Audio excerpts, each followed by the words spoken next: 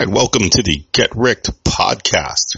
Back with the Iolani 1995 Fantasy Football League Week 10 review, Week 11 preview. Let's kick it off from the top. IB or Clyde takes down Fantasy Team 87.28 to 67.68. I was pretty worried about this matchup with Royce because my team started off sucking because Danger Russ Wilson looked anything but dangerous. But I was able to get some pretty good performances out of my receivers, Claypool, Myers, and Justin Jefferson, all with 15 or more. So it made up for the stupid donut from that Travion Pope, who was supposed to be in a timeshare with a bunch of other assholes like Ballage and Joshua Kelly, but ended up not playing a single snap. Thankfully, Royce countered me with AJ Green and Jared Cook with a couple donuts of his own. And Jared Goff also did not throw any touchdowns, even though he badly outplayed Russ. Next up, TB determined against Shark Week. Grant beats John 97.56 to 92.18. John kind of lost faith in his namesake TB12, and if he had started him, it's an easy win. Almost pulled it out anyway, but Cordarrelle Patterson pulls off a 104-yard return touchdown for Grant Chicago D that put him over the top. No real huge standouts. Josh Allen is looking like he's back to his early season form with 30 points on Grant's side. Aaron Jones is back, so that's going to be good once he starts taking some touchdowns from that pig Rodgers. On John's side, Antonio Gibson with a nice game. Miles Sanders back, so that's good. He didn't get a touchdown, though. For some reason, they gave it to fucking Corey Clement. And Justin Herbert with another not spectacular, but pretty solid game, 24.48 points. Next up, Lamarville Universe pulls off a win against my team's a damn shame. Brent wins by 113.26 to 112.1. It was a close one. Stanton Stack underperformed just a little bit. Devontae Adams didn't quite meet projections, but he still had 14.6. Rodgers with 29.4. That's always a nice start there when you're getting like plus 40 something right there. Deontay Johnson with a nice game and Josh Jacobs. Rest of the lineup, not so good, though. Single digits, some of them low single digits, like Austin Hooper, 1.6. On Brent's side, good games from T. Higgins and DeAndre Swift, and Lamar Jackson had a nice 25 points. Not the same as years past, but still a solid game. And Minnesota D actually put up 10 points against Chicago. Next game, Ridley's Believe It or Not against Popstar Not a Doctor. Danny actually takes the high week, 125.58, and Jared's team scored 91.38. For Danny's team, standouts was Ronald Jones with the big game, almost 200 yards. Wayne Gallman with a couple touchdowns there, and his kicker scored 16, so that always helps. And Kirk Cousins with 21.58. On Jared's side, Baker Mayfield had a dud, 5.38 points there. His running backs, solid, but not spectacular. Derrick Henry with only 11.4. No touchdown for him. That always limits him a little bit. And Kareem Hunt with 14.7. The bright spot, DeAndre Hopkins pulling down that last 43-yard touchdown, the Hail Mary that won their game.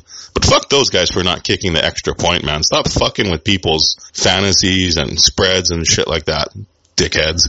Next game, Gallop in the Woods against Breeze in the Trap. Leanne wins 103 to Ryan's 79.04. Ryan had Drew Brees go out pretty early in the game. Otherwise, it might have gotten interesting if he had a big one. Nick Chubb had a nice one, but decided to go down at the 1 yard line instead of scoring. And Adam Thielen with 2 touchdowns, but not much production other than that.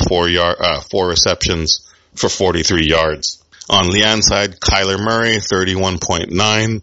I'm sure that last Hail Mary didn't hurt too much. That's an extra almost 8 points there. Dalvin Cook actually had kind of a limited game. No touchdowns for once. Only 13.2 points. But still, he got the elite usage. Still going to be probably the most dangerous guy going forward.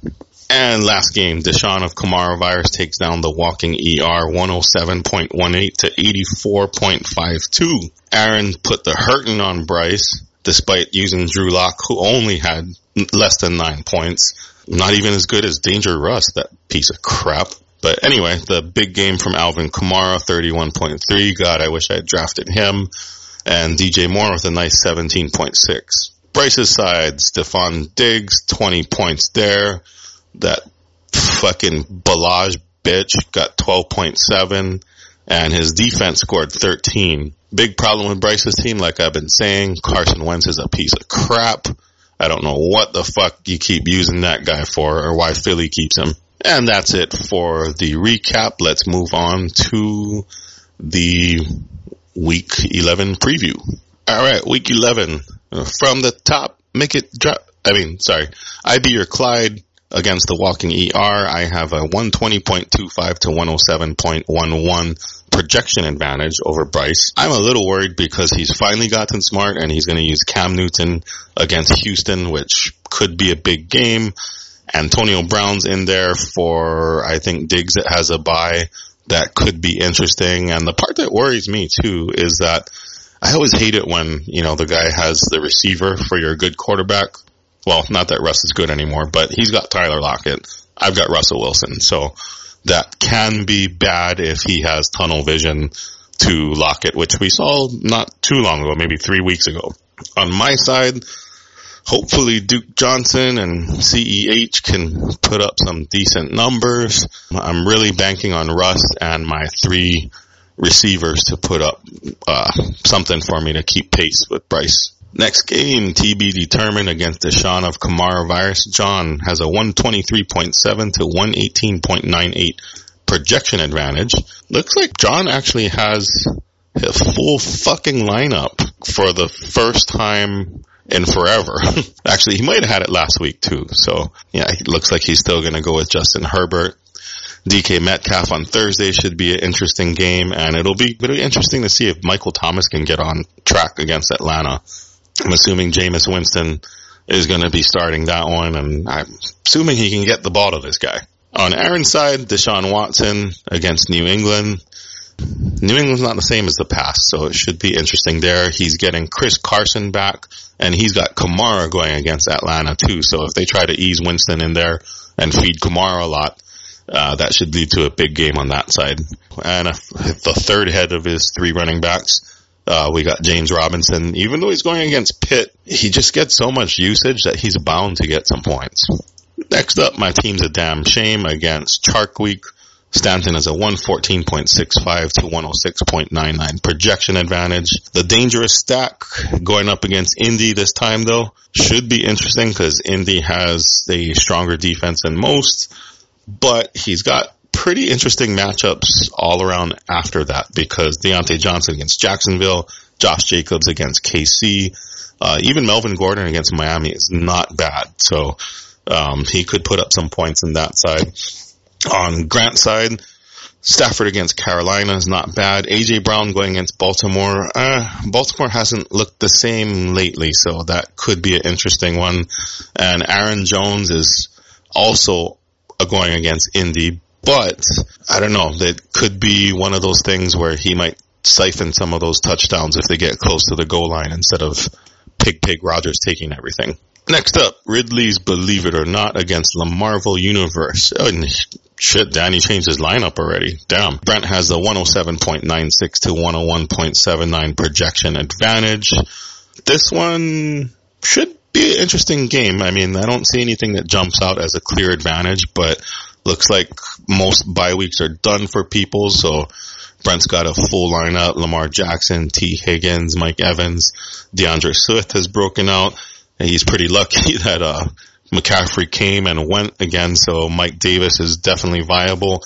And he got that Ahmed dude from Miami who had an alright game, and Denver seems like they can't stop the run lately. On Danny's side, he's got Mahomes and Ridley back, although he put up a high week without them last week somehow. And Ronald Jones going against the Rams though. Rams have been looking pretty tough this year. I think his biggest wild card is Nyheim Hines, who it seems like if he gets enough touches, he's pretty fucking dangerous. And that Green Bay defense is not exactly a shutdown D. Next up, Gallop in the Woods against Popstar Not a Doctor. Leanne with a 116.88 to 111.46 projection advantage, which will get bigger because she still has an empty wide receiver spot. She has some options there. She picked up Michael Pittman. I think that would be a good start against Green Bay. I don't know if I'd go with Brashad Perriman or Sometimes David Moore is not bad on Seattle, but that's really a crapshoot. He's definitely like the third or fourth option there. Anyway, but Kyler Murray against Seattle, that's going to be some points for her. James Conner against Jacksonville should be good, and Dalvin Cook is going to eat against Dallas, I think. Not to mention Kelsey at Las Vegas, so she should have pretty good one there. On Jared's side, Matt Ryan, we'll have to see which Matt Ryan shows up. That could be big against New Orleans. They have a solid D, but I have a feeling they're going to be playing from behind, so they're going to have to throw a lot. He's also got the Hopkins to counter Murray, so that Seattle game, sometimes Murray can fucking throw a lot of balls Hopkins' way, so that could kind of limit her advantage there. The Derrick Henry matchup against Baltimore looks pretty bad on paper, but I don't know. It looked like Baltimore was getting run on a lot last week, so it might not be that bad. And that was Damian Harris and Rex Burkhead putting up almost 5 yards a carry. And then Kareem Hunt is kind of always a wild card because he gets enough usage to be an RB1, but his projection is always kind of low teens, which he can normally pretty much outdo. And last game of the week, fantasy team against Breeze in the Trap. Ryan has the 115.34 to 96.78 projection advantage. Roy still has Adrian Peterson in there. I guess there's not much on the waiver wire, but I mean, you can at least put in Mark Ingram, who at least starts the game. Not to mention Malcolm Brown, who I think he had an 18 or 19 point game last week. I mean, you might want to tweak that lineup a little bit. Kenyon Drake against Seattle, that'll be interesting to see. He actually had some decent yardage last week, but no touchdowns. Then Juju Smith-Schuster against Jacksonville is a good matchup there. Tough one for Jared Goff, though. The matchup against Tampa, not the best. Tampa sometimes can really shut some people down. On Ryan's side, he picked up Jameis Winston, which I think is a good pickup. The guy led the league in yardage last year, and he's going against an Atlanta D that I think is giving up 8 yards per passing play or some shit. Adam Thielen against Dallas could actually be bad, because if Dalvin Cook goes monster, then none of the receivers get shit. Robbie Anderson against Detroit seems like a good matchup, but I think Detroit's weaker against the run than the pass, so we'll have to see how that goes, because Mike Davis could be the one doing most of the damage there. And it looks like he's got Chubb back, but still no Eckler as of yet. I don't know if Joshua Kelly's the answer. It seems like Balaj is the one. Not that there's a lot of options out there to be had, so we'll just have to see where it goes. But hopefully Mark Andrews doesn't do anything, because I gave him to him, so I don't want him helping him. And that wraps it up for the Week 11 preview. We'll see you all next week. Okay, goodbye.